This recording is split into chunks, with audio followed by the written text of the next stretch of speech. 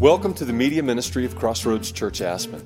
To learn more about Crossroads, visit our website at ccaspen.com. We hope you enjoyed this message by Pastor Steve Woodrow. Good stuff. How's everybody doing this morning? Doing well. A little off season, getting ready. Of course, things are getting ready to get crazy, I think, from what it sounds like this summer, at least everything I'm hearing, right? So enjoy the off season while you can, right? But thank the Lord for all this rain. Man, it's beautiful, huh? Well, gang, we're going to continue in our series here, Gathered Together. Probably the end of June, somewhere in the end of June, we're going to transition into a new series called Are We Ready? And we're going to dive into the Olivet Discourse, what Jesus has to say about the end times, and just a perspective. And we'll move into the book of Revelation, at least the first few chapters. So just hope that you'll be here this summer to really dive in. It's going to be, I'm excited for that time together, really wrestling with this question of are we ready? And everything that goes with that big question. But we're going to continue this morning and gather together, and we've been just taking this time to really look at this idea, especially with this crazy year we've been through, and everybody's kind of out there, and we're just kind of somewhat feel disconnected, right? Just as churches and as people, we're just, it's an interesting time, right? So we're just kind of take some time to wrestle with what does it mean for the church to gather together? Why is it important that God wants his people gathered together? This morning, I want to look at this topic, what happened to holiness? And the importance of holiness for the church. And immediately when I say that, your mind probably goes, well, what is that all about? It's almost a foreign word to us now, isn't it? This idea of holiness. It sounds churchy. It sounds almost judgmental. It sounds just something, whatever. And we can think of everything going on. We think about church. We think, well, what's the role of holiness? And so that's why I kind of pose this question. What's happened to holiness?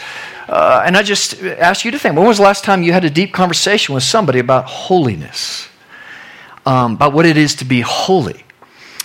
And I just propose for us that with all of, especially this year, and all the questions going on in believers' minds and those who are seeking truth, those who are asking questions about their faith and what role, where's God in all this? Where's God in my life?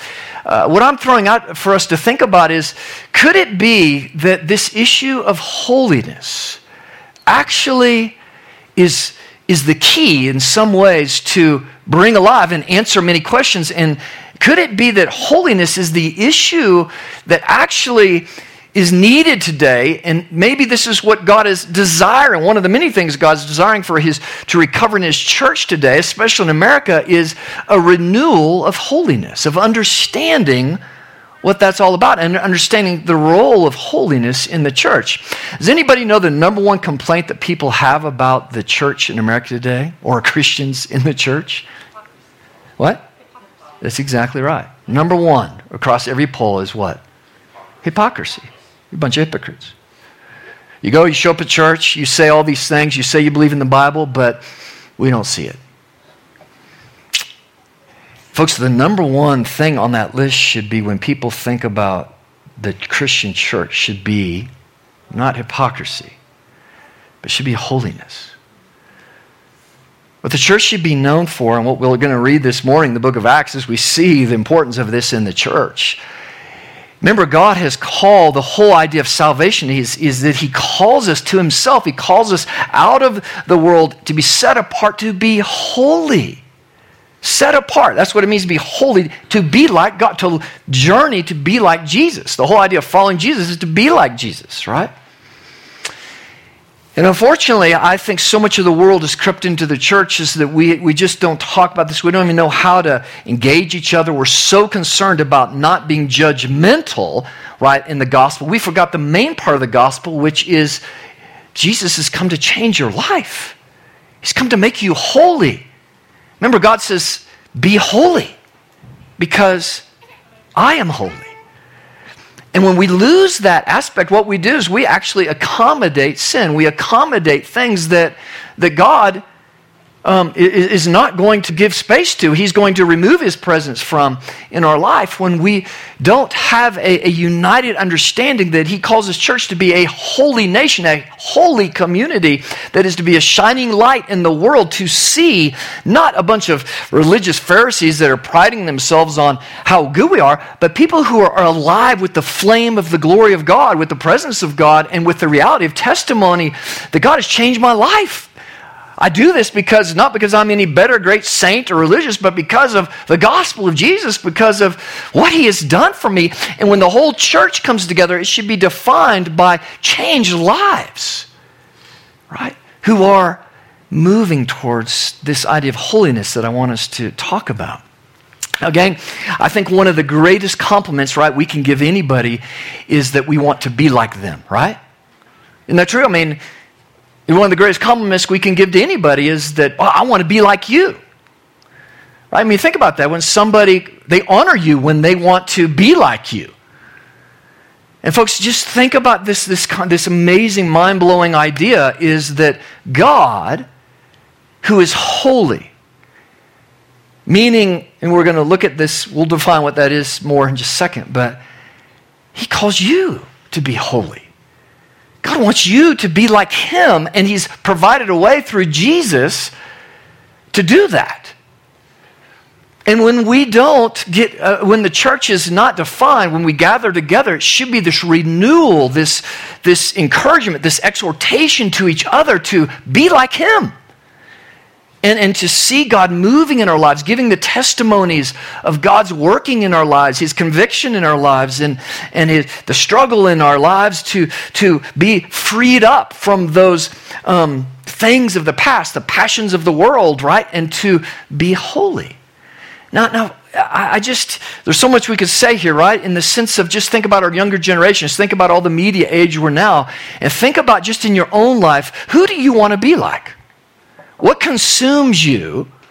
Because every one of us right now, we're dressing a certain way, we're wanting to live a certain way, we're wanting to drive a certain car because somebody else does, or we want a certain job, or we want, a certain level of income. Whatever it is each one of us has been formed, and right now you're modeling your life by somebody or something, right? You're wanting to be like somebody else. Somebody else is forming you. And just think about, in the American way, what is the primary thing that actually forms young people's, I want to be like that.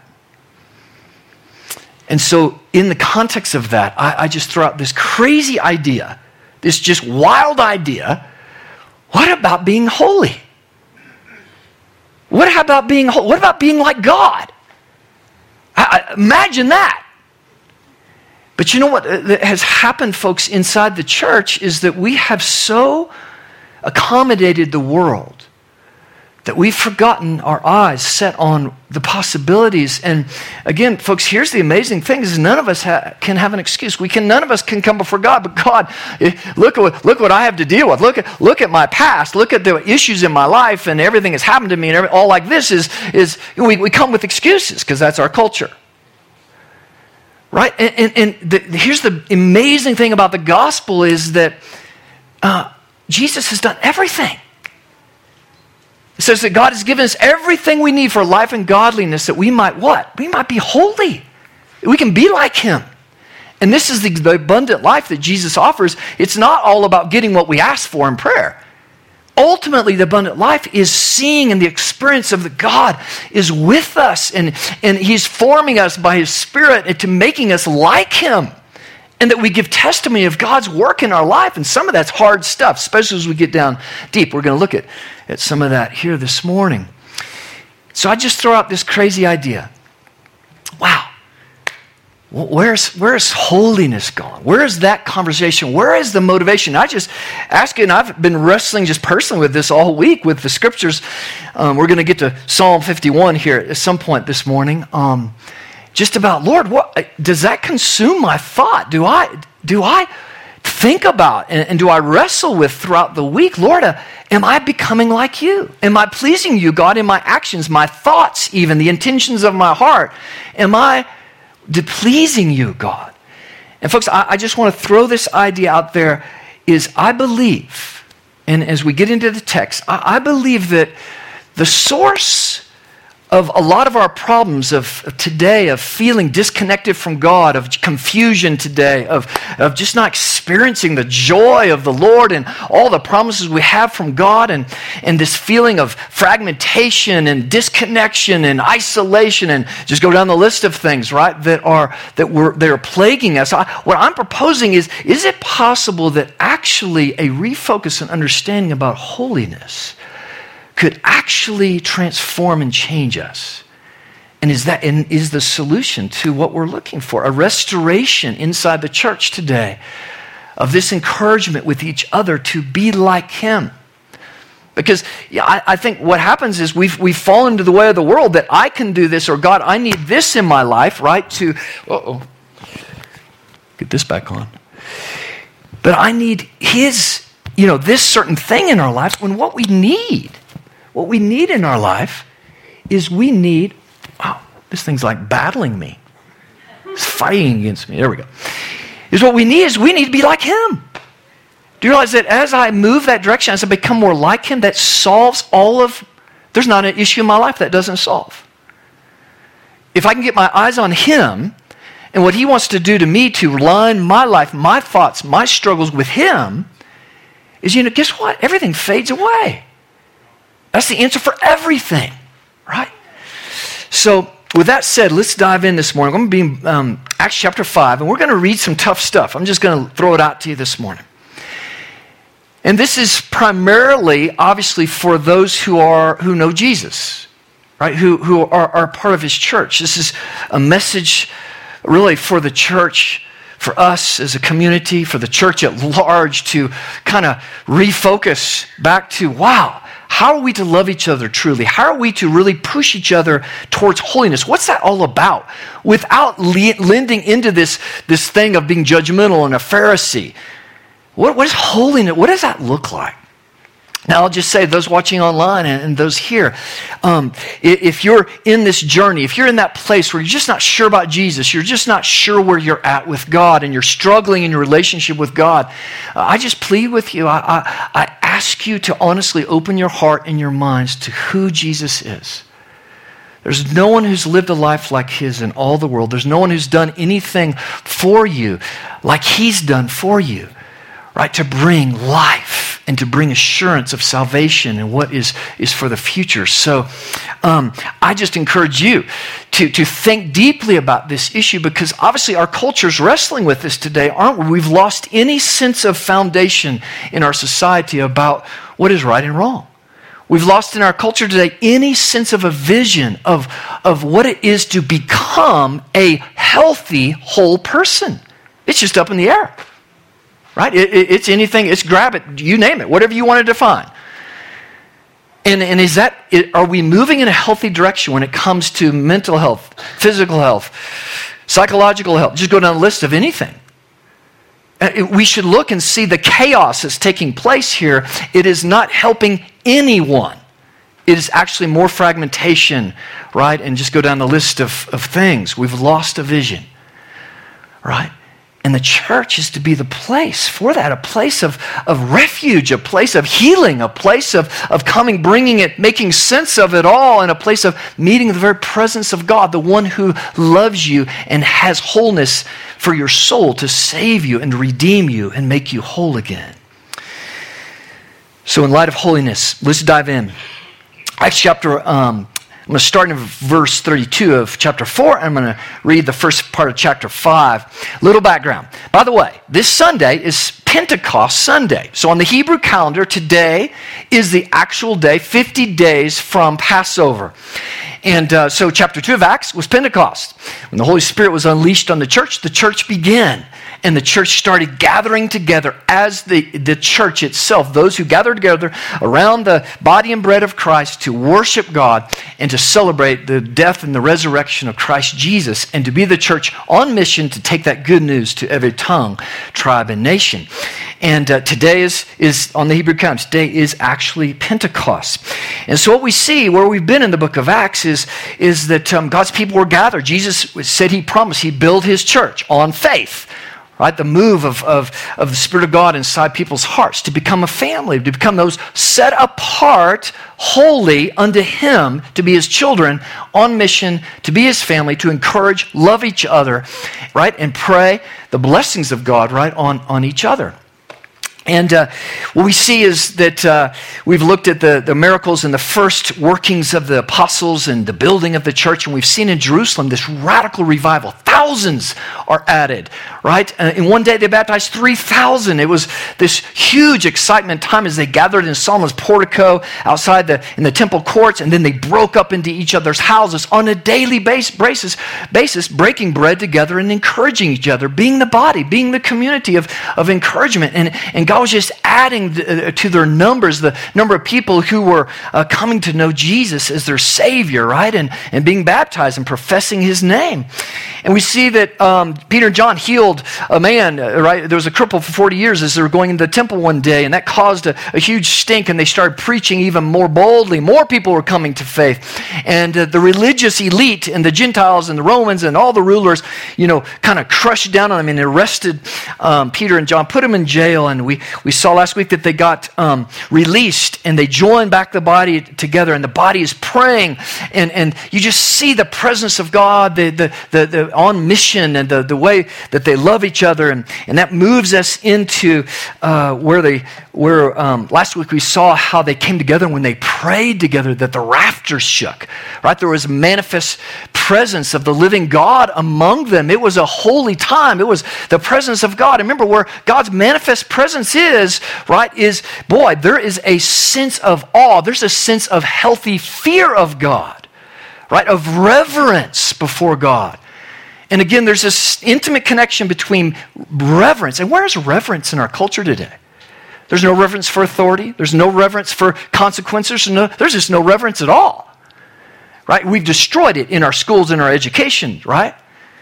We've lowered the bar. And that's crept into the church. There's not a sense of awe. There's not a sense of our position before a holy, awesome, incredible God who loves us, right? But He's holy and He's glorious, the one who spoke into being this universe, right? And our lives are radically dependent on Him for everything. Your very breath, right? Your existence here, my existence here, you had nothing to do with that. Your DNA, you had nothing to do with that. You're here because of a loving, sovereign God that created you and only you and all the universe, right?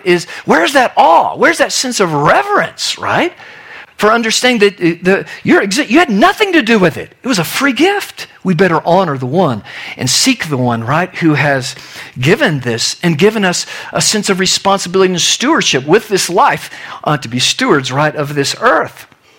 And so, they came together in this sense of awe. And Spirit hit them and filled them with greater boldness, which was just the love to share Jesus. And it moves here into verse 32, and this describes the body. Listen to this. Now the full number of those who believed were of one heart and soul. And no one said that any of the things that belonged to him were his own, but they, had everything in common. And with great power, the apostles were giving their testimony to the resurrection of the Lord Jesus. And great grace was upon them all. Beautiful, right?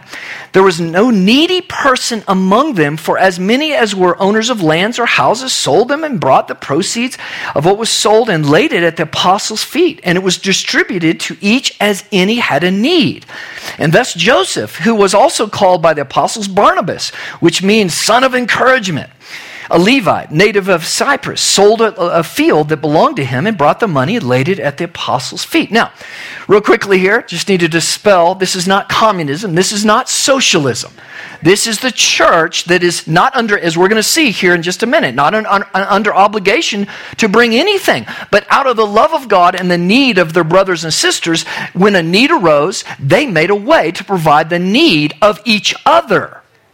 Now, the problem in the church is we're so focused on all out there. The church can't truly be the church until it first takes care of each other. It's a family. You take care of the family first. right? And this is exactly what happens when the Spirit of God comes. And I commend Crossroads has been amazing. People who are plugged in here. The testimonies of people's needs being met when they're plugged in. And folks, this is one of the biggest problems, right? Is that people, they want something from the church, but they're not willing to have the commitment to be a part of the community. And so we see this happen all the time. As people are in need, but when they're not a part of the community, is that nobody knows them. Nobody knows the need. You got to be a family. You got to know each other and be in community before you can serve each other, right, appropriately to know, right, what we need. And so we see the Spirit of God doing this in a beautiful way. Now, here we go. Listen up. But a man named Ananias and his wife Sapphira sold a piece of property. And with his wife's knowledge, he kept back for himself some of the proceeds and brought only a part of it and laid it at the apostles' feet. But Peter said to Ananias, "Why has Satan filled your heart to lie to the Holy Spirit and to keep back for yourself some part of the proceeds of the land? While it remained unsold, did it not remain yours? And after it was sold, was it not yours for disposal? Why is it that you have contrived this deed in your heart? You have not lied to man, but to God." When Ananias heard these words, he fell down and breathed his last. And great fear came upon all who heard it.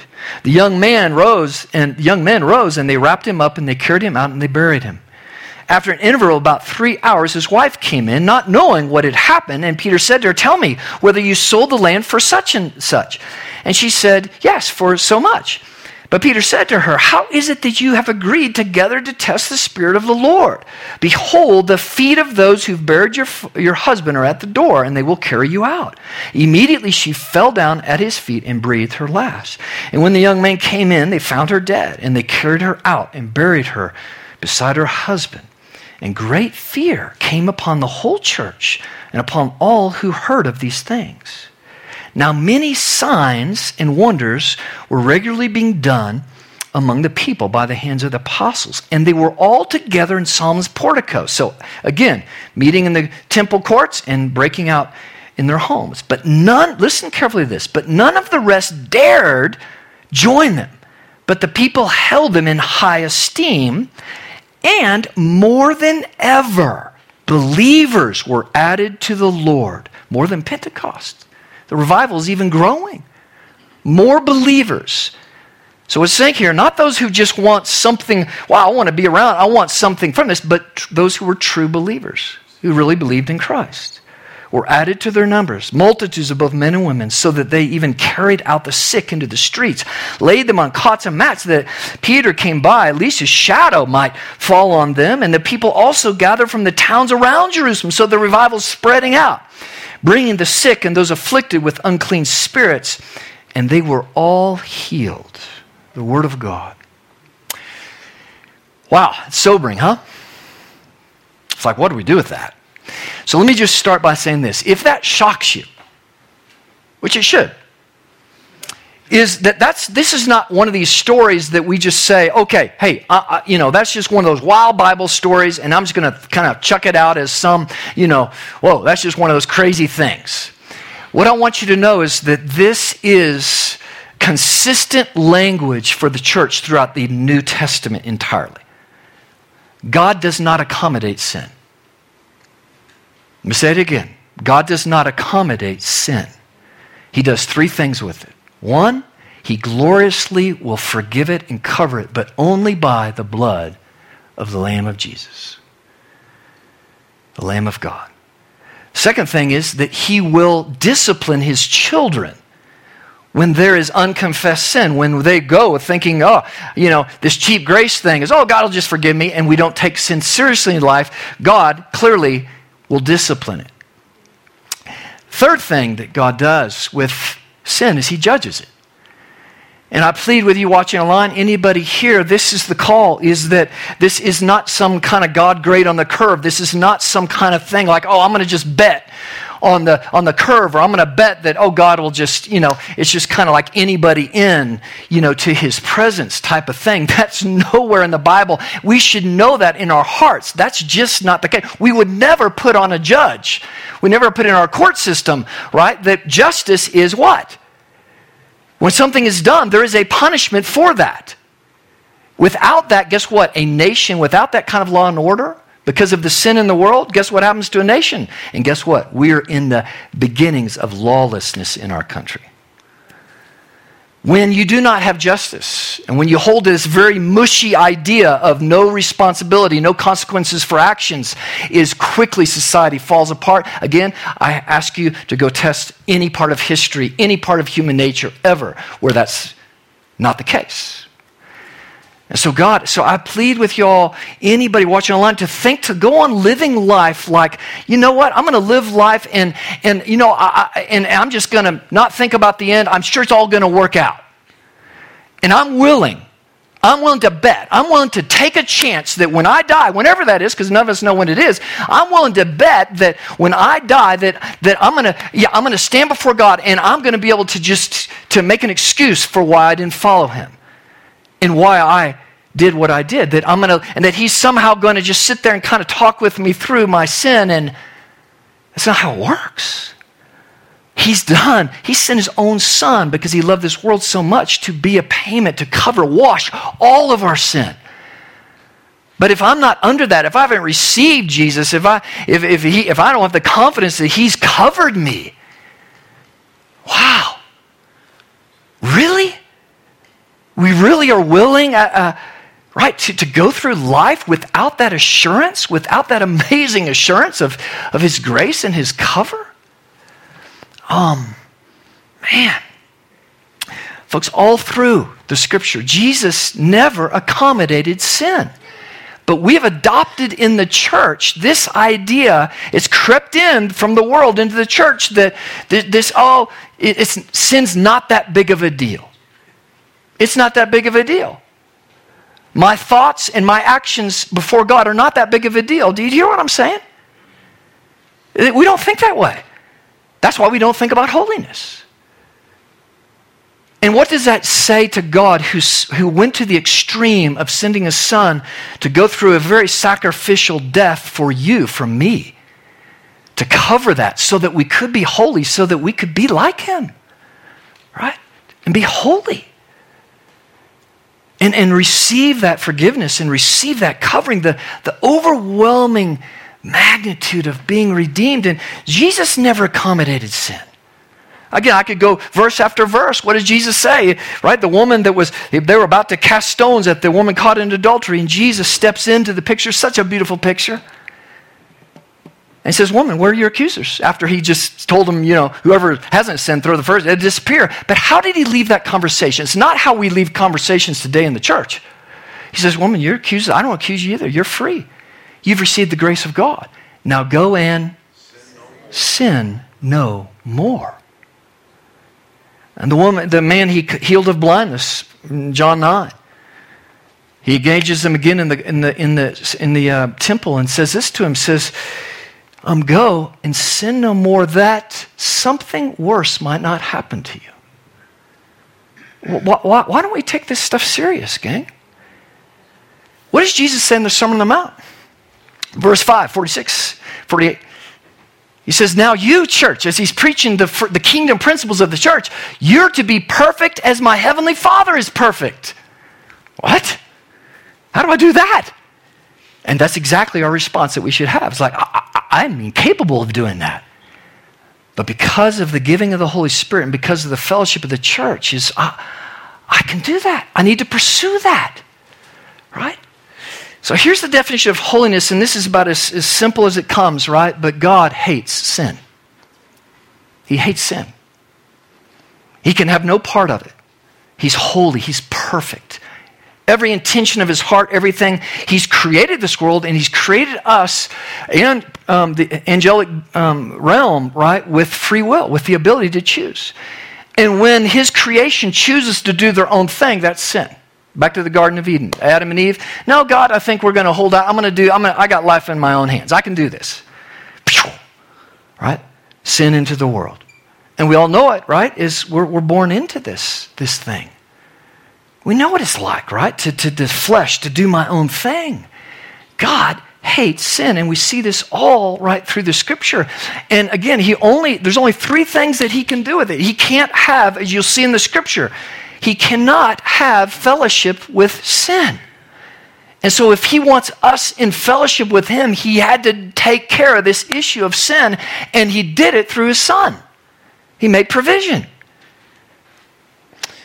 But as we know in the church, which we just read here, is that believers, we have a tendency to just kind of get numb and just take for granted and go the way of the world, go the way of our flesh, and to think that it's okay, right, for us to, we don't think about the magnitude of sin because we live in a culture that's so cheap grace, that's just all about God, gimme, gimme, gimme God. He's so loving, he's so merciful. All that's true, but he's holy. Does this make sense, gang? And boy, I think there's just this renewal that we need that is I think the source of almost all of our problems.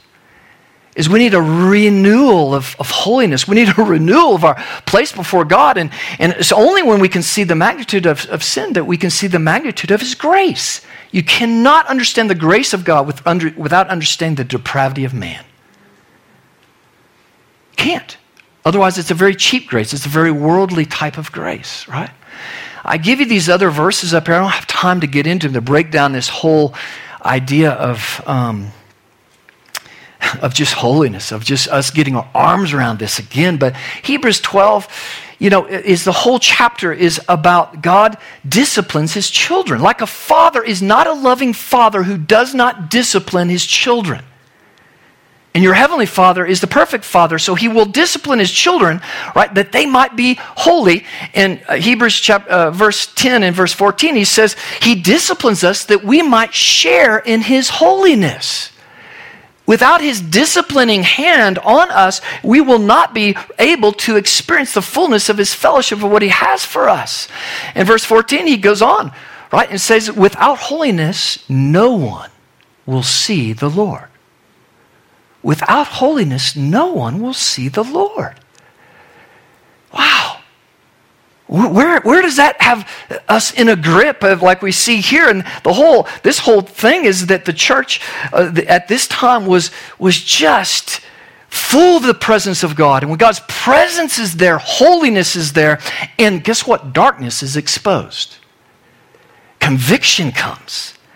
And forgiveness is there. That's why all these people were being added. Thousands were being added, right? Tens of thousands were being added because of the grace of God.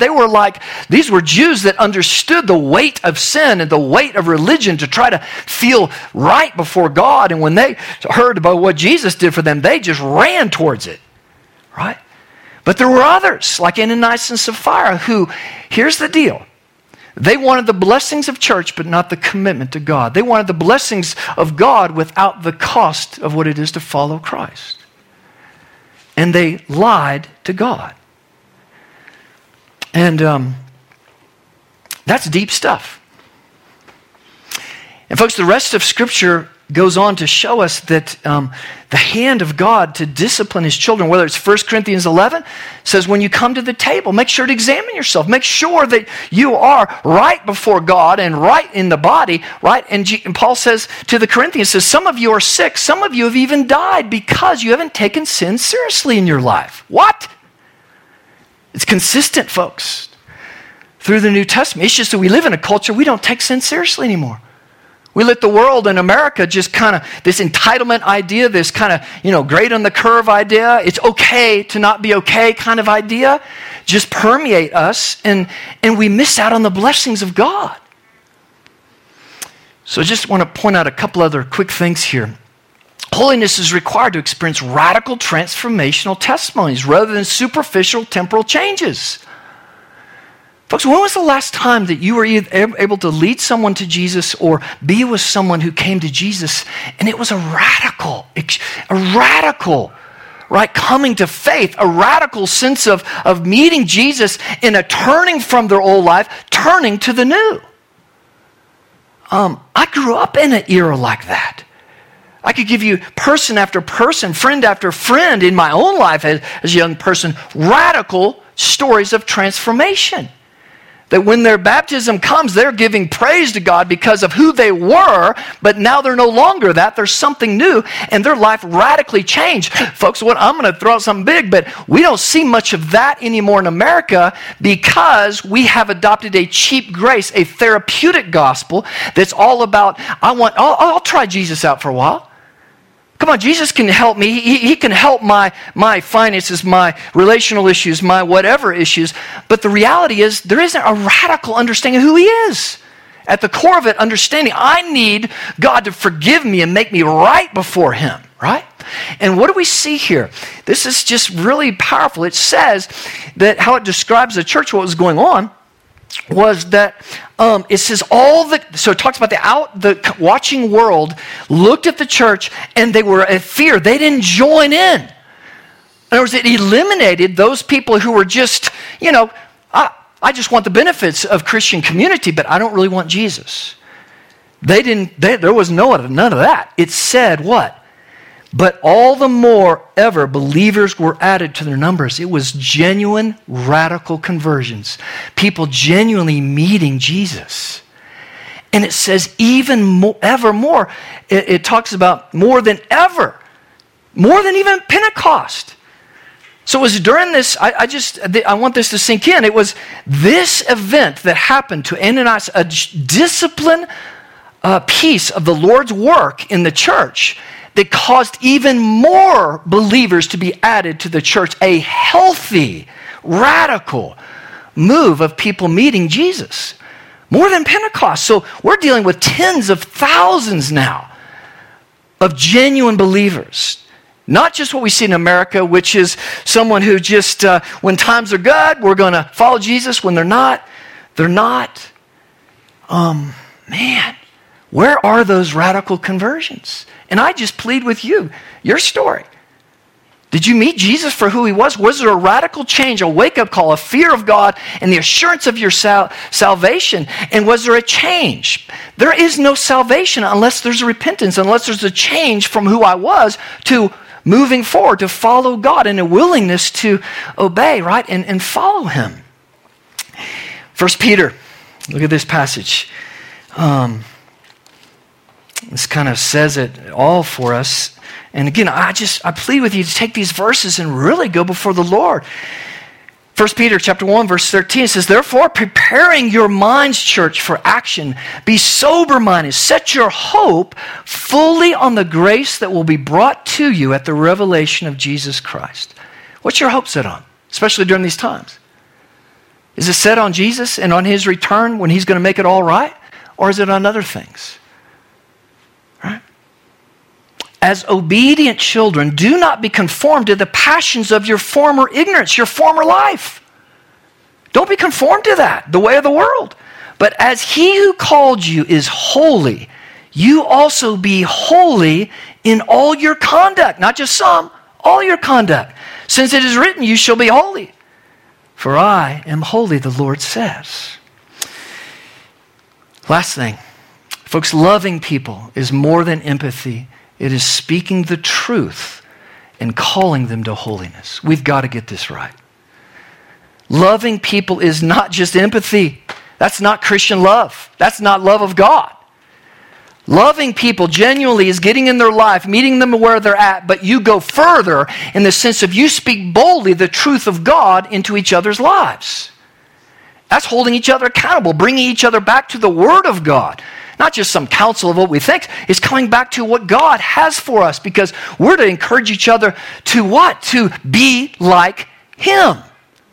To be like Him. And if to do any less is not loving somebody, to do any less, guess what? Leaves us in a place of accommodating sin in our life, accommodating a lesser vision for our life than what God has for us. And I hope you'll take these passages, folks. I just leave you this thought. In the scripture, it says that God will discipline his children, those who know him, when we accommodate sin and we don't take it serious. And the scripture's over and over clear that can be sickness, that can be mental issues, that can be depression, that can be even death, like we just read. Whoa. God's serious about sin. He's serious about sin among those who claim his name. And I just propose to us to think about any time a trial hits me, whether I'm sick or whether I'm depressed or emotionally, relational, financial, whatever, whenever I'm hit with a trial, the first thing I should do, very first thing I should do is I should go into the presence of God and I should say, Lord, am I right with you? Is this trial a result of your disciplining hand in my life? Show me, God, that I may confess that it could be a thought, it could be something it could be unforgiveness, bitterness inside my heart, whatever it is. Lord, reveal it. And James 1 says, come, bring your request to the elders. They may anoint you with oil, that we may confess our sins, that we may be what? Healed. We may be healed. And that's across the board. Folks, what I throw out to you to think about is how much of what we're dealing with is a result of the loving discipline of our Heavenly Father, because we haven't taken sin seriously in our lives.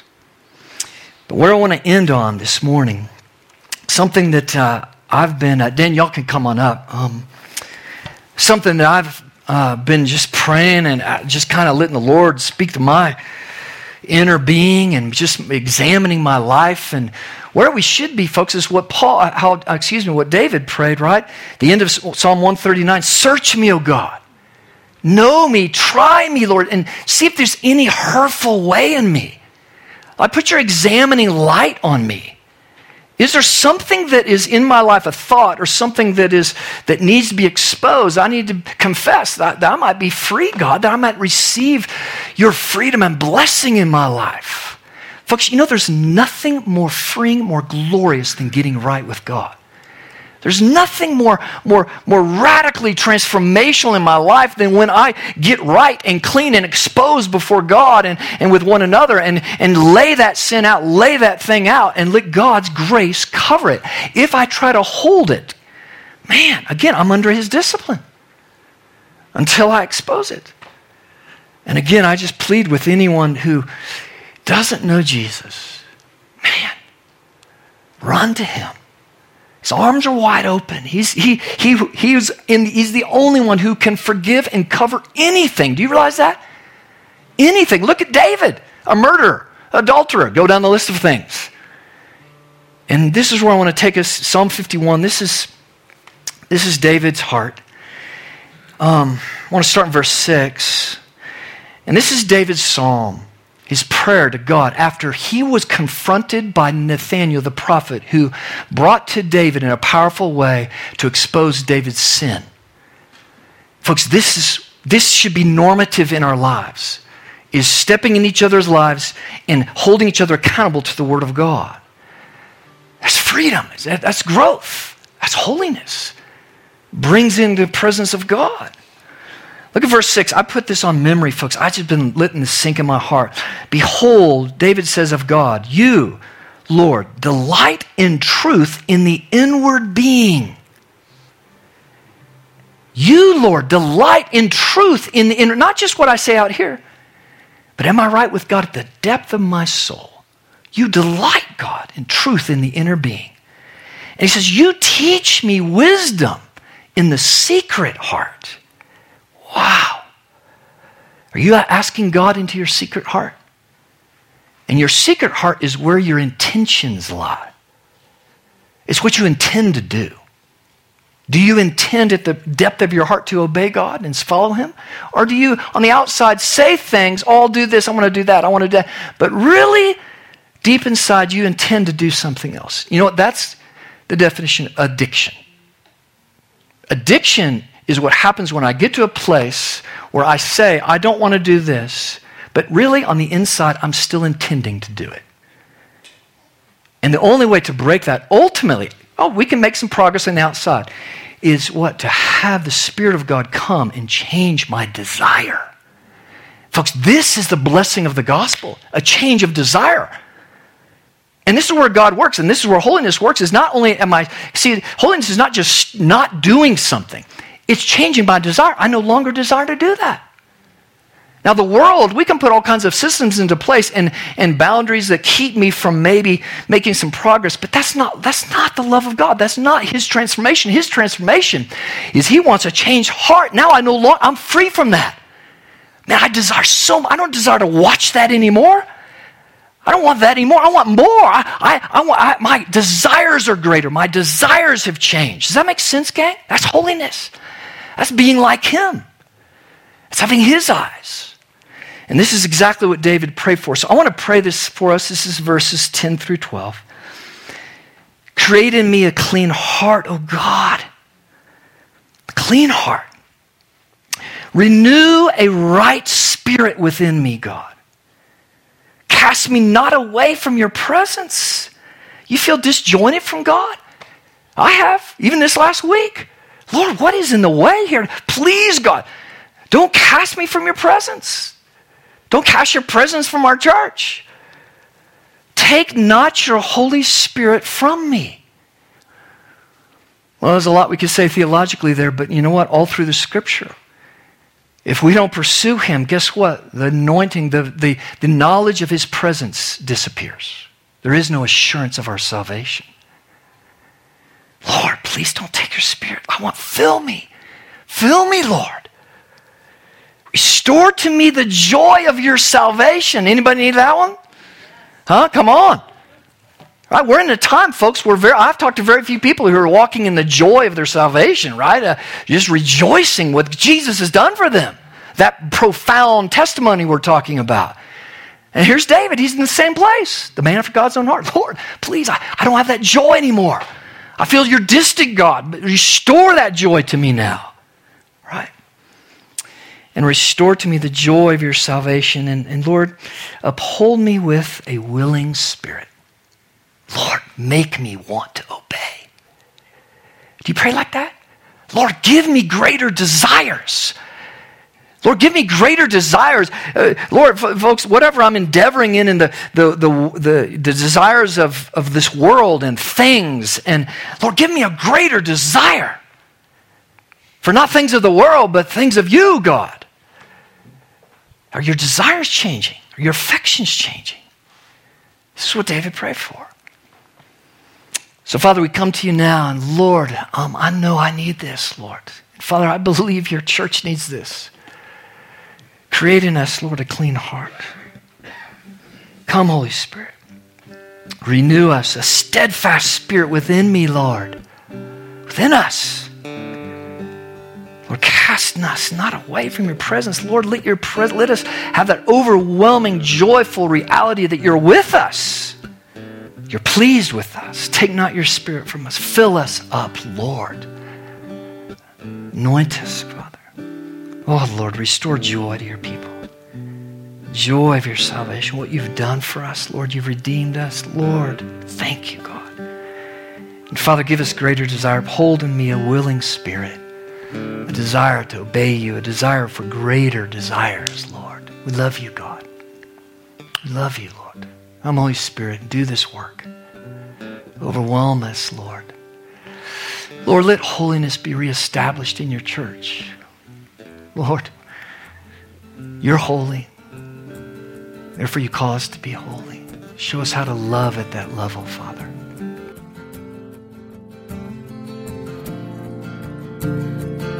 Thank you for listening to this message. To hear other messages or learn more about Crossroads Church, visit our website at ccaspen.com.